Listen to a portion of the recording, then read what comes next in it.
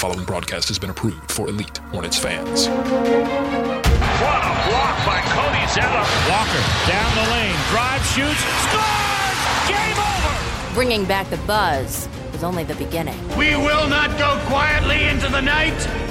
It's Hornets talk for the hardcore fan. It's Hive Talk Live. Welcome in, Hornets fans, to Hive Talk Live Thursdays, brought to you by ESPN 730. I'm Doug Branson, and yes, that's right, we are back on Thursdays. That's, you know, we did do Thursday shows last season, and we started doing Saturday shows this season and dropped the Thursday, but then we got to talking with ESPN 730, and now here we are, Thursday show, Hive Talk Live. More Hornets talk, better coverage throughout the week. That's what we're all about. Hornets talk for the hardcore fan. And I'm joined by my Thursday co-host, Justin Thomas from ESPN 730. He covers the Hornets for them. Justin, let's swarm, buddy. How you doing? You know, the fact that we're warm right now and not outside, I think that's the most important thing right now. We're warm. We're excited. We have good things to talk about. So, you know, everything's looking up right now. Yeah, well, I mean, it's looking kind of up. And now the Hornets are struggling with a variety of different issues. Probably the biggest one, and one we've talked about all season, injuries. We'll get an update on the injuries to Nick Batum, Cody Zeller, Jeremy Lamb in just a moment. But I want to start by recapping what happened in Oklahoma City. The Hornets fall to the Thunder 109-95, and this was really a couple of stories. The first being that the Oklahoma City Thunder are a very good team, and you know they have two big superstars in Kevin Durant and Russell Westbrook, and if you're going to take down a titan of the Western Conference, which is what the Oklahoma City Thunder are, Justin, it has to start with those two guys, and it has to start early, and for the Hornets, it just didn't. It just didn't start early. The reason the Hornets haven't been any good as of late is they haven't started games strong. Mm-hmm. They have, and you're already down with injuries. You're playing a superior opponent. You think it's going to have to start on the defensive end. We're going to have to come out. We're going to have to set the tone. And that's the only chance we're really going to fight. You know, if you can fight and claw and hang around to have a shot at the end, you know, you've done your job. But before we even get that far ahead, you have to start on the right foot. And unfortunately, you know, you can say this for about the past 2.5, 3 weeks, the Charlotte Hornets did not start the game on the right foot. Well, the one word that I wrote down, Justin, was physicality. And it's a word that certainly we've heard from Steve Clifford over the weeks. When you play a team like the Thunder, they have a lot of physical guys on that team. I mean, not only you think of physicality, and I think you often immediately go to the bigs, but they've got a guy in Russell Westbrook who is the epitome of NBA physicality, and he plays the point guard position. So if you're not ready 1 to 5 with your most physical performance in the first quarter, then the Oklahoma City Thunder can often take the game from the jump, and I think that's what happened. The Thunder were much more physical on the boards, nearly doubling up the Hornets in the first quarter, 5 offensive rebounds in the first quarter. That's just not going to cut it. And I think, too, the Hornets were a little too content early on watching the ball fly around as opposed to getting in there and disrupting the Thunder offense. And look, the Thunder were missing shots. That's the incredible thing. They scored, I believe they scored 30-plus in that first quarter, and they were missing shots, but they were getting loose balls. They were getting offensive rebounds. They were getting second chances, and they were going after it, and the Hornets, to a certain extent, let that happen, I thought.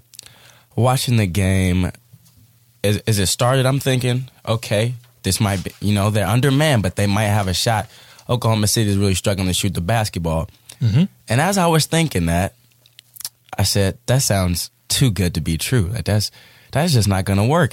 And as I'm watching the game, I'm finding miscues on the defensive end time and time after again. You touched on physicality, and it's almost as if Nobody wants to put a body on anybody. Well, and I think it's fair to say that the Hornets are undersized. And when you're undersized, when you're the little kid, when you're the little brother on the block, you've got to be able to play big. to play bigger than you are. And they just weren't able to do this against the Oklahoma City Thunder. And it's similar, I think, and the Bucks are certainly no Oklahoma City Thunder, but to a certain extent, the Bucks did the same thing. They went out there and attacked them, took it to the rim, and that's what the Thunder did. The Thunder were not content just to shoot three-pointers. They were trying to get that ball to the rim, trying to get into transition. They did that, and again, the Hornets fall 109-95. Part of that had to do with the injuries to Nick Batum and Cody Zeller, both of those guys leaving in the third quarter. Nick Batum re-injuring that sprained toe on his right foot, and then Cody Zeller going up for a transition bucket.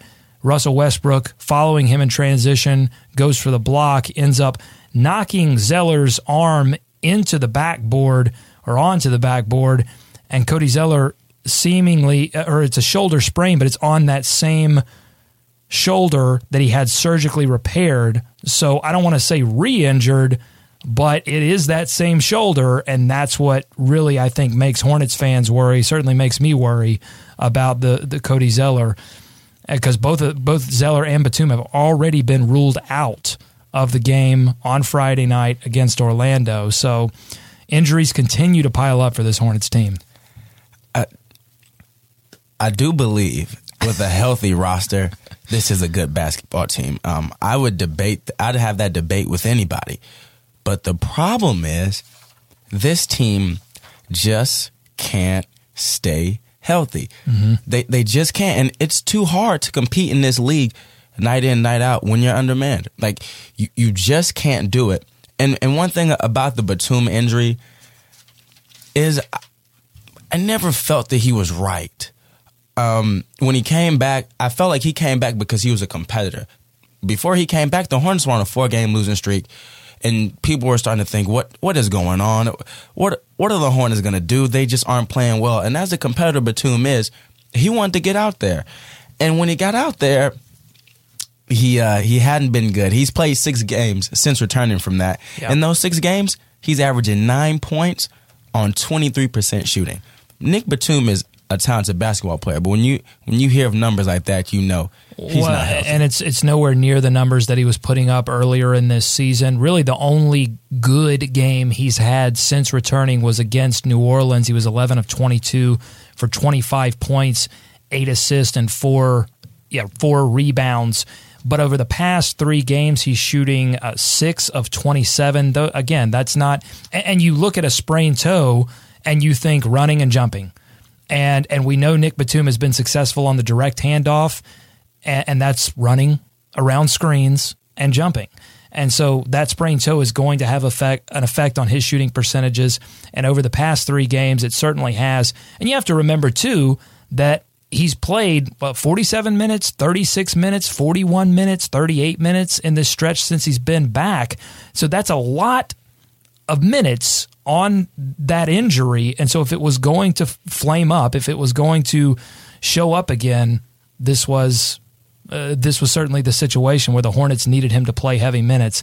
And now we've seen he's re-injured that toe. No telling how long he's going to be out. He missed 4 games. But as you said, it felt like he was getting back out there maybe a little bit early. And unfortunately, we see the re-injury. It's tough. I mean, it's tough. And you said, and you hit the nail on the head. I mean, these injuries, this feels a lot like last season where they couldn't get everyone on the court at the same time. And it started all the way back when the Bobcats made the playoffs, and it looked promising for the Bobcats. But then you had the heel injury to Big Al Jefferson, and that really sank any hope that David could take down Goliath and that they could beat the Cavaliers in that series. And now, it's tough. It's unfortunate, but you have to go out there. You have to play. And this team, we touted this team's depth, and now this depth is truly being put to the test. I mean, you go out and say, okay, this team, they went out and got players, they got depth, and sometimes you have to use it. You hope that you don't, but sometimes you have to go out there and use it. And so Jeremy Lin, who hasn't played well recently, will have to step up. Spencer Hawes looks like he'll get the start in place of Cody Zeller. He's been a starter in the league before. It's not like this is his first ever, starting center role in the NBA. So these guys will have to channel previous success and play big for the Hornets. Otherwise, this stretch could continue to get ugly. And I feel another thing that we should touch on is the Hornets have depth, and it's hard to compete, of course, when you're undermanned. But it's how they're losing. It's not that they're undermanned and they're fighting tooth and nail, and they get to the game and they just can't win it. Mm-hmm. They just aren't playing well. Like, they're injured and aren't playing well. Like, if you watch the games and said, man, they really gave a good defensive effort. They hung in there offensively and did what they could do. Late in the game, they just didn't have enough firepower and they couldn't close it out. It would be easier for fans and supporters to kind of sleep at night about that. But when you're watching games and at the first quarter, they're coming out and committing 5-6 turnovers, and they get to the fourth quarter in crucial situations and guys are just rolling to the lane uncontested, that'll drive you crazy. If you watch any of the games and watch these blown assignments, you can, whether you're in person or watching through a TV, you can hear Clifford preaching about what they should be doing. And it's almost as the guys are out there on the floor, it's almost that they aren't even listening. They're not there. You have guys rolling to the rim for game-winning layups. That should never happen for a defensive-minded team.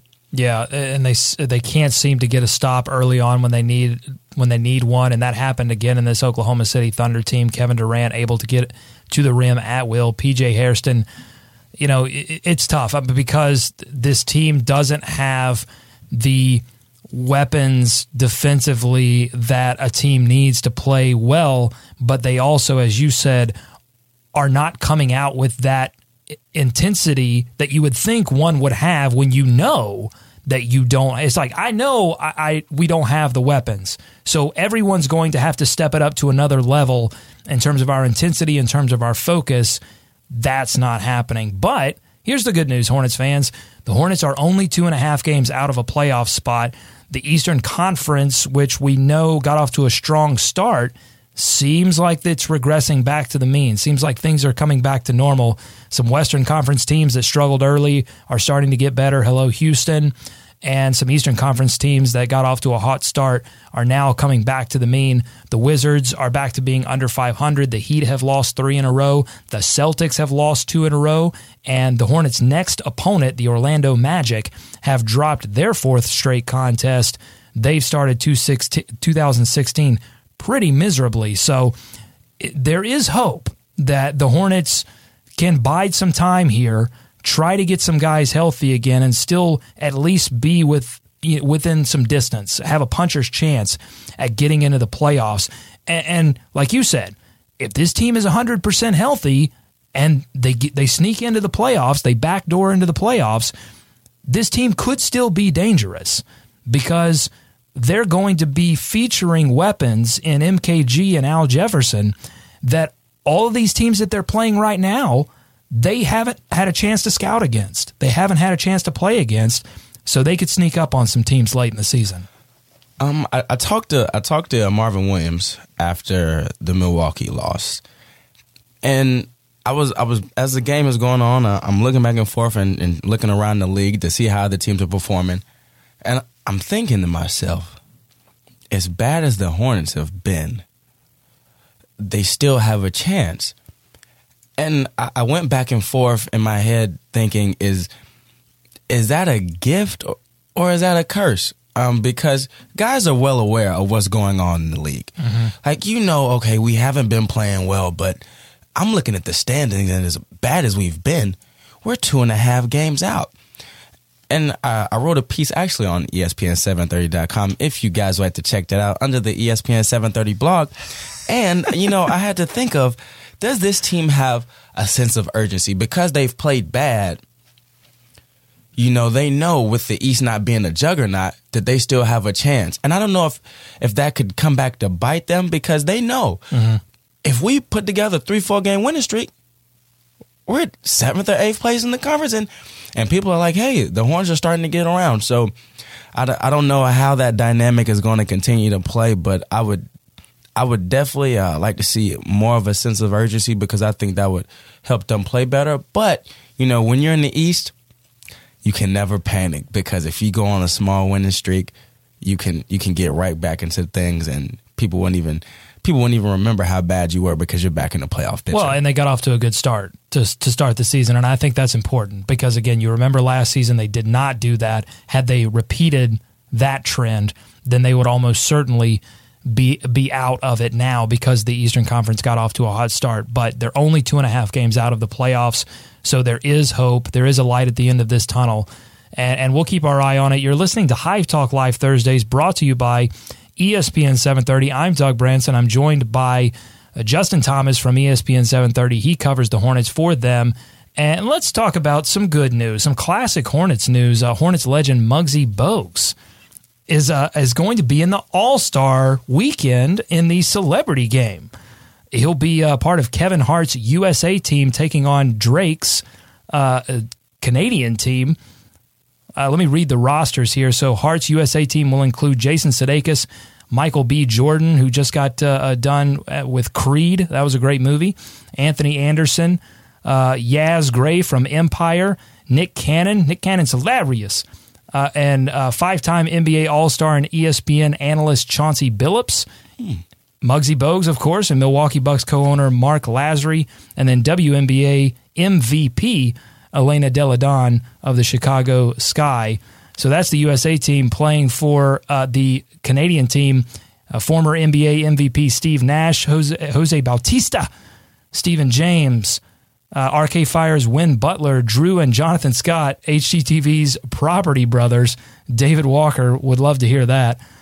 Others, Tracy McGrady playing for the Canadian team, Rick Fox, former UNC alum, and Laker great Rick Fox playing for the Canadian team. So Muggsy Bogues, he looks in shape. I just saw a Vine video of him taking a step-back jumper, and I think back to, made me immediately think of Space Jam, and I think of all the guys that were that got their souls sucked in the Space Jam movie, and of all those guys, Patrick Ewing, Sean Bradley, Muggsy Bogues, Larry Johnson. A lot of those guys are like suit-wearing executives, or Sean Bradley, I believe he's back in Utah now as a principal of a school, I think.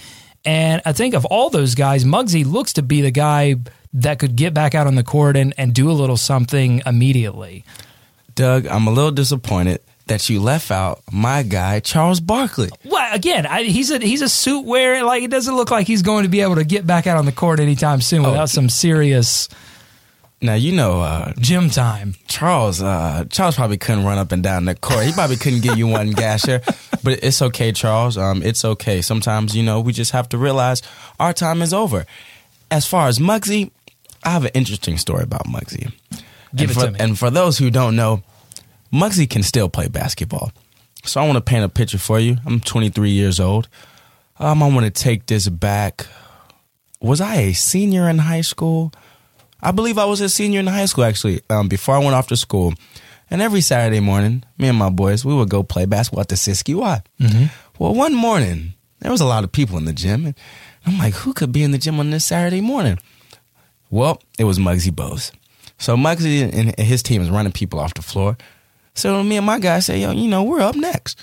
So we get up next, and granted, this is a time in my life where I'm actually a legitimate basketball player. I was actually considering walking on at UNC Pembroke at the time. So, I'm taking basketball very serious at this time. We match up. I play point guard for my team, and Muggsy plays for his.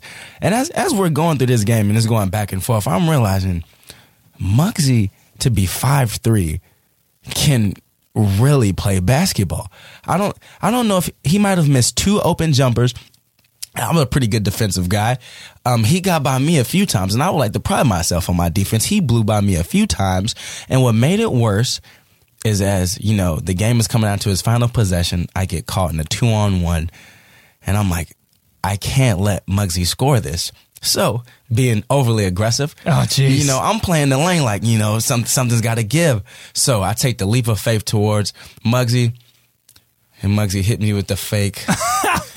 Dropped you. And he lays it up, and I just turn around, and I watch the ball go through the net. Well, listen. As Muggsy took us off the floor. I appreciate you not hard fouling a Charlotte Hornets legend and keeping him, in another universe, you hacked Muggsy and he wasn't able to play in this all-star celebrity contest. I just think it's really cool that Muggsy is going to be involved in Toronto, somewhere where he played.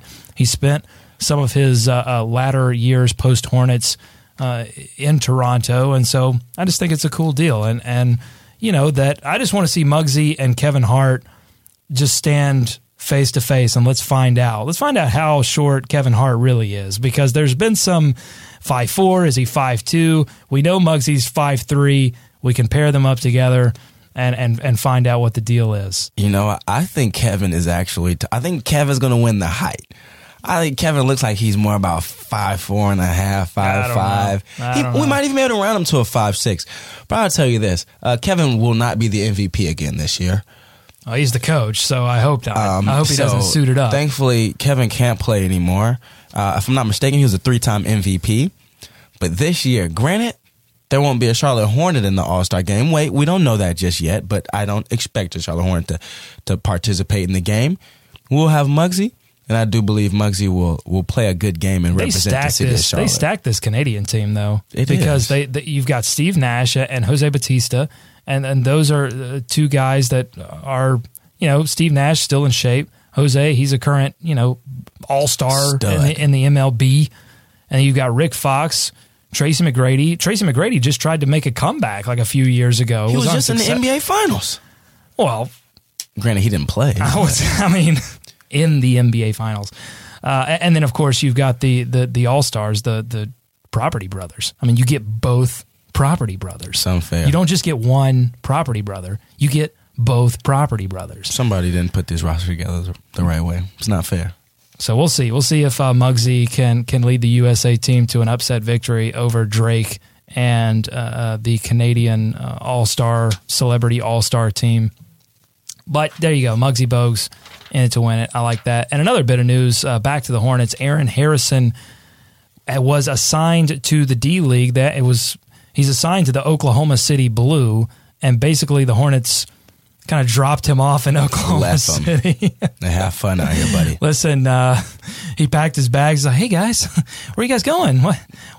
Wait a minute. Why is the plane taking off? They left him in Oklahoma City. No. It was a flexible assignment. So the Hornets do not have a D-League team. Obviously, this season they will. Next season they'll have the Greensboro Swarm. But until then, if they want to assign someone to the D-League, they have to use the flexible assignment rule. And essentially, if they want to assign a player, the D-League says, okay, here are the teams that have agreed to take your player on, and the Hornets can pick, if there are multiple teams that agree, the Hornets can pick which team they want to send the player to, but they have no control over when or how that player is played because they don't have that direct affiliation, again, until next season when they have the Greensboro Swarm. And important to note, just because Aaron Harrison is going to the D-League doesn't mean that there's all of a sudden an open roster spot for the Hornets, because the Hornets have the rights to Aaron Harrison. He basically takes up a roster spot regardless of whether he plays in the D-League or if he's sitting on the bench. And somebody had a question about was this a move to open up MKG, a roster spot for MKG? Well, MKG has a roster spot. Again, even if you're injured at the beginning of the year, you still take up a roster spot for the team. So, no, this move was all about development, Justin, and I think it's a good move. I think that any development that Aaron Harrison can get, he's a talented player, and the Hornets obviously thought enough of him to hold on to him instead of keeping that roster spot open. And you got to let the wheels spin every once in a while. You can't. I feel like you can't just leave a player like that on the bench. Practice is practice. Game is game. I think this is really good for the rookie because he can play. I think one thing I've always respected about Aaron is there are a lot of nights he doesn't play, but I always see him participate in a pregame shoot-around. He goes out there with the shooting coach. I always butcher his last name. I think it's Kretzer. Okay, thank you. Bruce Kretzer. And they go out there and put work in. And it's easy to say, okay, I know I'm not going to play tonight. Why would I go out and participate and shoot around. Like there's no need Yeah. for that. I'm not playing. And the fact that he went out there and does it, it shows that he knows he's not playing, but he wants to get better. And actually, another thing about Aaron is the other day at practice before they went out to Oklahoma City, he and Troy. Let me get the teams right. It was he and Troy Daniels versus. Hold on, I'm saying it backwards. Okay, so it was MKG. Okay.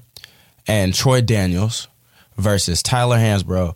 And Oh, yeah, we talked about so this we on the show. Yeah. We had the 2-on-2 going on. And the good thing is when you look at him, you're like, he's a big guard. He is big. He's 6'5". He's put together well. He's not a scrawny dude. He can move. And when you watch him, you see everybody falls in love with athleticism. And granted, when you get to a certain level, everybody's athletic. But, you want to be able to see if he can play. I thought it was a really smart move, to keep him on board because you never know. Like, he could blossom into something and people will be like, wow, we never knew this could happen. And he's not expensive. It's not like you're breaking the bank to have him. No. And you can say, okay, let's try this guy out. Let's put him in the D League. Let's throw him some garbage time minutes, and then we can assess his progress and see where he's going. So I like it. He's played some garbage time minutes in this tough stretch for the Hornets. They've had a couple of games that by the middle of the fourth quarter it was all but decided. So Aaron Harrison has been able to get out there and play. But I just think there's a difference between playing those minutes where it doesn't really mean anything. And I think it's just better if he can go to a situation at the D League for a little while and play those minutes that mean something, and hopefully he gets those. Unfortunately, the Hornets have no control over that, but at least he has an opportunity to play against somewhat NBA-level talent, and it's meaningful minutes. So I think that will be good for Aaron Harrison. And I also think that part of this is the development of Troy Daniels, and we've seen him play more minutes in the absence of Jeremy Lamb, and it seems like he's definitely hitting shots, but he's also holding his own on defense, and it seems like Clifford trusts him a little more to get him out there and get him more run. If that weren't the case, if Troy Daniels had not made that little bit of development, I think you very well could see Aaron Harrison maybe playing a more substantial role within the Hornets this season. But it's as it is with these fringe guys, so much of it is circumstance. Is a guy right above me playing okay? All right, well, I got to sit for a little while. And Aaron Harrison is a talented guard, and his time will come. But, you can't. And certainly the Hornets, again, we said it, the Hornets are only 2.5 games out of the playoffs, so you can't go into development mode yet and throw guys like Aaron Harrison into the fire. That's not smart basketball. So it's good for Aaron Harrison, and again, it's good for the team that they're committed to developing these guys where they see a little special spark in them, and they want to see where it goes. So it's all good stuff, and I can't wait until next season when the Hornets will have that D League team that they can control, and they'll have probably 4 or 5 guys that they're rotating. So you probably would see a Troy Daniels spend some time with the Greensboro Swarm if the Hornets were completely healthy, and then if Jeremy Lamb were to go down, you call Troy back up or you call Aaron back up. And it's good too because you get to see these guys play with one another, and you can more fairly evaluate than you can in practice. I think you can more fairly evaluate, oh, well, he's hot right now, he's playing well right now, versus the guy that he's playing alongside in Greensboro. Let's call him up. And it just allows you that you get more intel, you get more information, and that's what every team in the NBA is looking for right now. That's why all these NBA teams are going out and getting D-League affiliations, because they want more information. So good stuff all around. I couldn't agree. I couldn't agree more. Last year, Jeffrey Taylor and Noah Vonleh asked Clifford if they could get some time in the D League just to play, because when you're sitting on the bench, just like you said, you can only get so much out of practice. And if you're not playing, you're not really doing much. All you get is a shoot around in the practice. And going to the D League, it's not NBA starters or anything like that. But the good thing about it is you get some run. You get to play in the game. You get to experiment. You get to see what you can do, what you can't do. I'll say this, though. I think that as more teams, when we finally get to the point where every single team has a D-League affiliate that's theirs and theirs alone, I think I can definitely see the D-League becoming a place where if Jeremy Lamb's injured, he plays 1 or 2 games in Greensboro and then comes back. Because what we've seen previously is that you'll have Jeremy Lamb maybe play 10, 15 minutes his first couple of games back, and then they work him back into the regular rotation. But I think it's better for guys if they can play a full game against lower competition, really get those legs back under them, and then come back and be ready to go. And then the engine's warm, and you don't have to give those dreaded 10 minutes to a guy where they can't really get into a rhythm. So you get them in a rhythm in Greensboro and then bring them back to Charlotte and have them firing on all cylinders. So I think that's, the stigma about the D-League is quickly going away, and hopefully the Hornets are a leader in that respect when they do get that D-League affiliate in Greensboro. All right, let's talk about this upcoming game Friday night in Orlando. As we said earlier in the show, the Orlando Magic not doing well to start off 2016. They've lost 4 games in a row, including their last to the Philadelphia 76ers, who are improved. I don't want to, kind of make an old joke because they are becoming less of a joke, but it still is the Philadelphia 76ers. They still are lacking an abundance of NBA talent. The Orlando Magic struggling, even though they do have an abundance of young talent. They've lost 7 of their last 8. The Hornets' 10-game road losing streak, which they are currently still sustaining, began in Orlando on December 16th, that last game. What do you see as the key? That the Hornets are injured. We know that. It's going to be Hawes and Lynn in for Batum and Zeller. But what are the keys to this game that you see against Orlando, Justin? It starts at the beginning. Most things do. It starts when the ball is tipped. Win the tip. Clippers talk about approach, intensity, effort, and purpose. These guys know. Kemba understands. Marvin Williams understands. These guys are pros, and guys, coach can only do so much. The man can only do so much. And last time they went down there, they didn't start the game strong. In that game, they committed 16 turnovers. That's a lot. They normally average a little over 10, maybe 11. 16 turnovers. And Clifford said it best. In his media availability, after a practice, I believe, before they went to Orlando, he said it. If you don't execute against them, you aren't going to beat them. Well, guess what? The Hornets didn't execute last time they played them. And granted, it'll be a little bit harder. They won't have Batum. They won't have Lamb. And they won't have Cody. They may have Lamb. He's still questionable, so he hasn't been declared fully out yet. So fingers crossed from Hornets fans that they'll have Lamb. That would help. And it would be huge, but I just don't know. Like I can really see them. I don't see Lamb playing this game. He could, and I could see him returning Saturday night at home against the Knicks. But as far as Orlando, they're a scrappy bunch. They're not supremely talented, but back to Clifford's statement, when you beat them, you're going to earn it. He's raved about, they come prepared. They might not win a bunch of games. They might not beat a lot of people. Mm-hmm. Granted, they haven't beat anybody as of late. But one thing you're going to do, they're going to come and they're going to work hard. And that used to be something we could say about the Hornets. You'd be like, man, this team isn't supremely talented, but, man, they're very blue collar. They get out there and they get after it.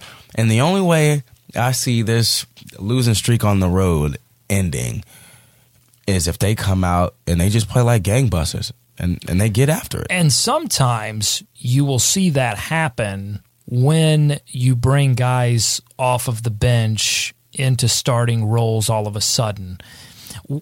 But again, it's sort of a benefit that doesn't work as a benefit because Spencer Hawes and Jeremy Lin both have had starting roles in the NBA. So you're not going to get that same kind, I don't think you'll get that same kind of all of a sudden burst of energy that you get when you bring a guy who's used to being a rotation player for his entire career, and all of a sudden he gets a start and he gets out there and he's just intense and ready for the opportunity. You know, Spencer Hawes has been around the block. Jeremy Lin has been around the block. You hope those guys bring that attitude and bring that intensity. And certainly we've seen that with Lin before in that Toronto game when he got the start. He was 35 points. He was attacking the rim, playing very well. And you hope he can turn around some recent struggles shooting the basketball, and he wants to. He's talked about it publicly. He knows he's struggling. And just like all of the Hornets' issues at this point, they are known issues. It's funny. I talked about, this was kind of a separate non-basketball conversation that I had with someone, but I said the issues that are most frustrating are the ones that people recognize. They admit them, they know they exist, and yet somehow they can't get them fixed. And whether that's, you know, an issue that you have with yourself or an issue that you have with someone else, if it's a known issue and it still won't get resolved, that can be the most frustrating kind of issue, and it's certainly frustrating Hornets fans. I mean, look, I go on the Hornets Reddit, and I go on the conversations that are happening on sports radio and the conversations that are happening on the At the Hive commenting board, and the one theme I see throughout is frustration. And you're in the locker room, and I'm sure you see that in the locker room. There are guys probably that are frustrated because they hear the issues, they know the issues, and they're just not getting resolved at this point. I'm telling you, there's nobody more frustrated than head coach Steve Clifford. There are times where I know when Charlotte's playing well, he has a certain level of energy. Mm-hmm. His body language is much better. And nobody, like you could ask any basketball aficionado or league official, and everybody is going to say high things about Steve Clifford because they know what type of coach he is. They know the hours that he puts in to have his team prepared. And he's seen his team play well. It's almost like we're somewhat trying to not ask the same question, but you're basically asking the same questions. And he said, we have to get back to games 12 through 23 when, we were top 10 offensively and defensively. We were beating quality opponents and we were playing well. Granted, they're pretty healthy at that time. Granted, they're not as healthy now. And you touched on it, and Clifford has said the same thing. It's minor. It's nothing that can't be fixed. Mm-hmm. And Clifford will tell you, it's detail, communication, little things like that. And you go inside the locker room, you ask Kemba. Kemba's going to say the same thing. We know we have to do on the defensive end, and we're going to go look at the film. And we're going to come back and we're going to give a much better effort and we're going to fix it. And you ask Marvin. I really like going to Marvin because Marvin is even keel. He's a veteran in this league and he's very well spoken and intelligent. So I always like to speak to Marvin. And Marvin will tell you the same thing. We know what it takes. We haven't been doing it, but we know if we keep plugging away, it's eventually going to happen. But I don't know how hard it is to yell out a switch on a pick and roll. Instead of, there was a time last night. It's a mentality issue. It's being able to recognize that situation and then communicate it. And it's easy to say, how hard is that? But I think it's very difficult sometimes to get yourself into the right mentality, especially when you've been playing such good offense. I think it can be difficult to get yourself into that defensive mentality. They have to do it, but I think it's difficult. It's not, and I think part of it too is that it's a combination of a team that's been so bad offensively for so long that when they get the taste of it, I think there's a shift in mentality, and it's tough to find the balance in that. But I think part of it too is you've got guys in Jeremy Lamb and Jeremy Lin who are getting new opportunities, and the offense starts to really roll and start to click, and you go with what you know, and you do what's successful. And sometimes you forget about what's successful throughout the NBA, not just for this team. What wins basketballs in January? And Clifford will say it's defense, it's rebounding. Because they have no problem on the offensive end. Granted they haven't had Big Al in some time, but they have no problem scoring points. I believe outside of last night, I believe it was 3 or 4 or 4 out of 5, they've scored over 100 points. Mm-hmm. And Clifford said it. He said, hey, we have no problem on offense. There's been a lot of pizza. He said, we can score, but the problem is we just aren't committed on the defensive end. And when he said it, just looking at his shoulders, the tone in his voice, it's wearing on him. It's even when he comes to speak with us after practice, you can just look and see it's taking a toll. And Clifford's a very colorful guy. If you ever listen to him speak, he really paints you a picture. I feel like I get smarter every time I listen to him talk basketball. And what it is granted, a lot of guys aren't really good defenders on that team. I don't like saying guys are bad. They're not individual shutdown defenders. No. And so you have to play defense as a team, and that's where, communication, we keep harping on that word, and I think it's because this is a team that needs communication. Not all teams need a ton of communication. You need a base level of communication to play defense in the National Basketball Association, but when you're a team like, I don't know, the Oklahoma City Thunder, when you have 2 or 3 guys on the court at all times that can individually shut down their assignment, then communication becomes somewhat less important. It's the same on the offensive end. If you've got 2 or 3 guys that can get their own shot and knock it down, then ball movement becomes slightly less important. And so I think that's what we're seeing is this is a team, just like last season on the offensive end, that was a team that needed ball movement, absolutely, that needed shot making, absolutely, or they weren't going to play well offensively. This season, you've got a team that if they don't communicate fully, if they don't give 110% intensity on their individual assignments, then they won't play well defensively. But I want to get back to this Orlando game because we know the issues that the Hornets have. I think the Orlando Magic, it's kind of the opposite. Their demise since 2016 rang in. It's been a little bit of a mystery, and that they haven't had many injury issues. It looks like Oladipo he's missed the past 2 games. He may make a reappearance for the Orlando Magic, and then they had Elfrid Payton hurt for a little bit.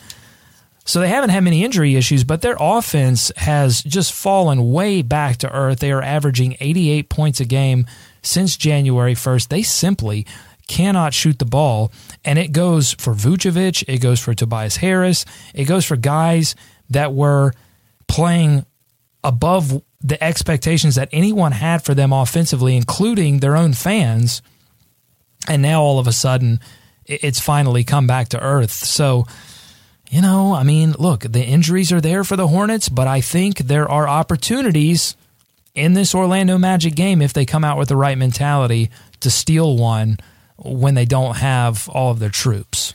And I think it's an important game because it's 2 struggling opponents, and they know. Yeah. And both teams are actually in the playoff hunt. So it's not like these guys are at the bottom, the standings, we're just running through the motion. Mm-hmm.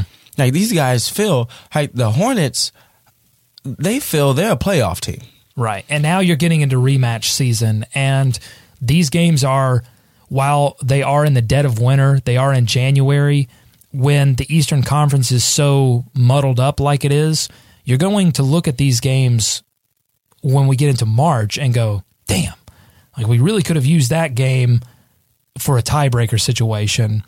And so the Hornets can't get in that position. They've got to come into this game with intensity so that in March they don't look back and go, damn. They need this one. They need this one bad. They need to get off to a good start. And it's just about how they play. Being crisp on the offensive end, not turning the ball over, not really blowing assignments. Not letting Channing Frye hit 4 3-pointers in the second quarter. Because you can, and there are times where if you're defending and guys are hitting shots, you can live with that. Mm-hmm. But you can't live with guys rolling to the rim and their finger rolling with people looking at them like, how did he get there? Yeah. That can't happen. So I do think it's an important game, but I feel like the most important part of the game is how they play. If they just get back to it, if they lose, and it's about like 3 or 5 points, Clifford can say, we lost this game. We're undermanned, but we played better. We got back to our brand of basketball. That's what you want to see. So, and it's a winnable game. Mm-hmm. It's not like they're going out and playing Oklahoma City where, I don't think anybody expected them to win. I don't even think they expected to win, but I won't go that far and say that. But Orlando, once they got dogged the last time they went down there. And there's just something inside you say, I can't let this happen. Jeremy Lin's having a good year. Kemba Walker is having the best year of his career. And that's important to note, I think. Kemba Walker continuing to play well off of that 52-point game in Charlotte against Utah. He scores 21 points on 8 of 15 shooting, 2 of 4 from beyond the arc against Oklahoma City. So he's continuing to play well, and this is Hive Talk Live Thursdays, brought to you by ESPN 730. And I want to play an interview that Kemba Walker did with our friends at ESPN 730 on The Pulse with Bobby Rosinski and Chris Allison. Let's play that clip. And Kemba had some interesting things to say about the 52-point game and the approach that he's taken both in the offseason and throughout this season to get better. Let's hear what he had to say. Kemba, how are you? I'm good. How you doing? Doing well, Kemba. Heck of a game for you yesterday. 52. Is that the most you've ever scored in one game in your career, whether college, high school, or NBA? Yeah, it is actually. Yeah, my career high. Yeah. What was that feeling like for you? Did you know early on that it was going to be a special day for you? I don't know. No, I felt good early on. Though, I made, my first couple shots, and I was just rolling. Especially in the first quarter.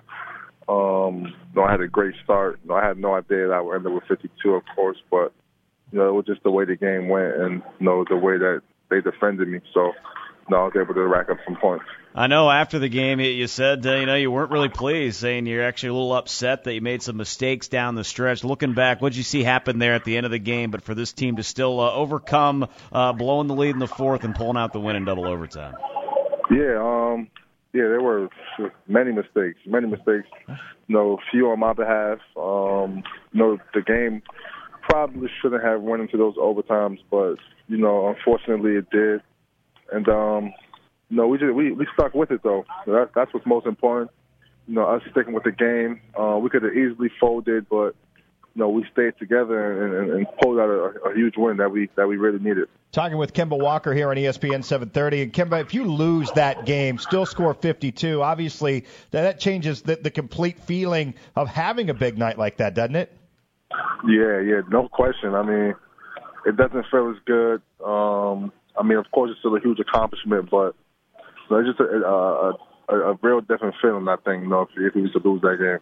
You got to the free throw line 15 times in this game, made 14 of those. Kemba, how important is it for you in your game to get to the free throw line? And if you've got a high number, of free throws in a particular game, is that a pretty good sign that things went your way, that you accomplished what you were hoping to accomplish? Yeah, it's definitely, important to get some free throws. That's one of the easiest shots in the game. So, you got to try to make a high percentage of your free throws, of course, and it's just easy baskets, You play the game, you want to get fouled. You want to, try and get as many easy baskets as possible. And, I was able to, draw some contact and get some fouls, throughout the course of the game. Kemba Walker here on the Pulse, ESPN at 7:30. Kemba, for you, a fifth year now in the NBA, and the three-point shot this year has really seemed to improve. 6 of 11 in this game yesterday. What have you seen from your outside shot that has made it more effective? I'm just making them. That's it. I'm just making them now. At a more consistent rate.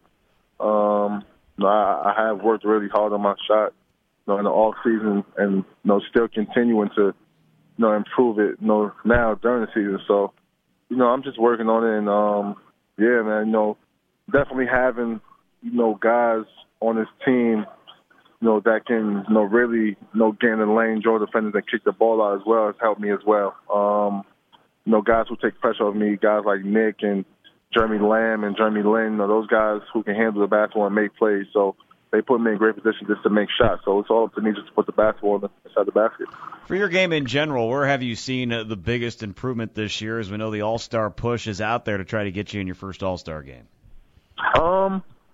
I think definitely, just my consistent shooting, of course, has helped me a lot.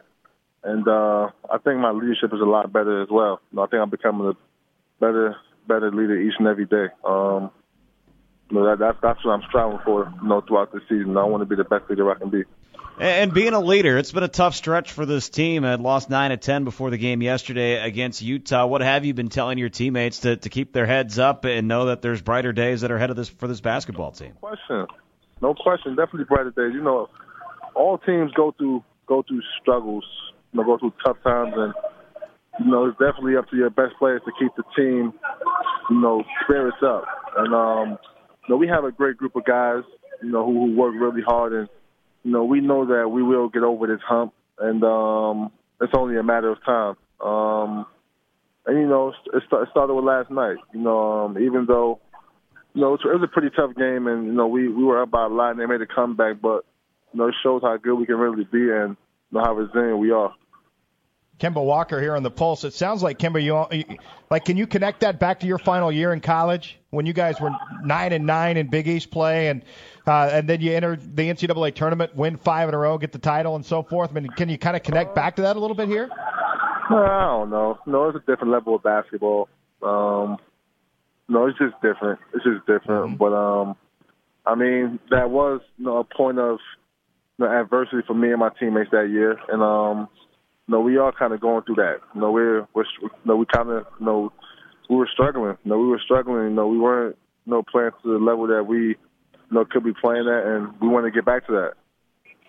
I know you're hearing the word defense and buying in from your head coach Steve Clifford. Do you sense that this team is close to closing the gap to the way that the defense has been played and the way that Steve Clifford wants you to play it?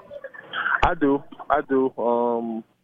We've been watching a lot of film, trying to get better and get back to the way that we know we can play. And like I said, just a group of guys we have who are willing to put in the work, and we're just trying our best to hold each other accountable as well. So I do sense it.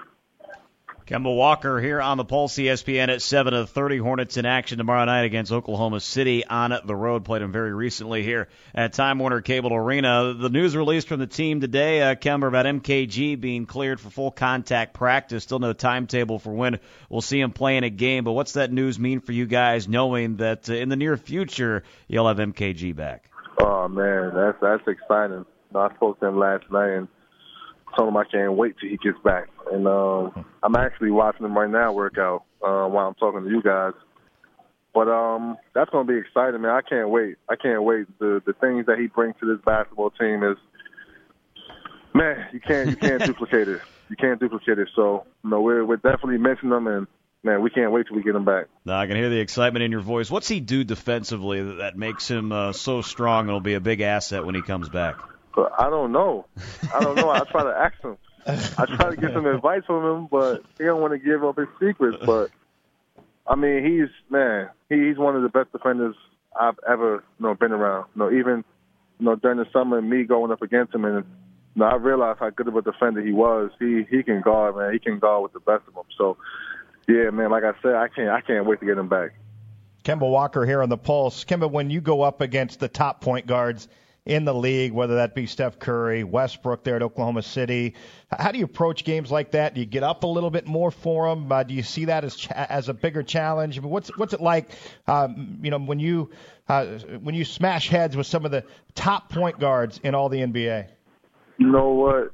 I always feel like all the point guards are top point guards. In this day and age, the point guard position is it's pretty unbelievable, man. Every night he's playing against a really good point guard, and I'm always up because I'm not considered one of the top point guards in my opinion. I feel like when guys rank the point guards, I'm not really the name that's, you know, up there. So no, I'm always ready, you know, to play against anyone. So no names in particular. No, you got to bring your A game every night in this league.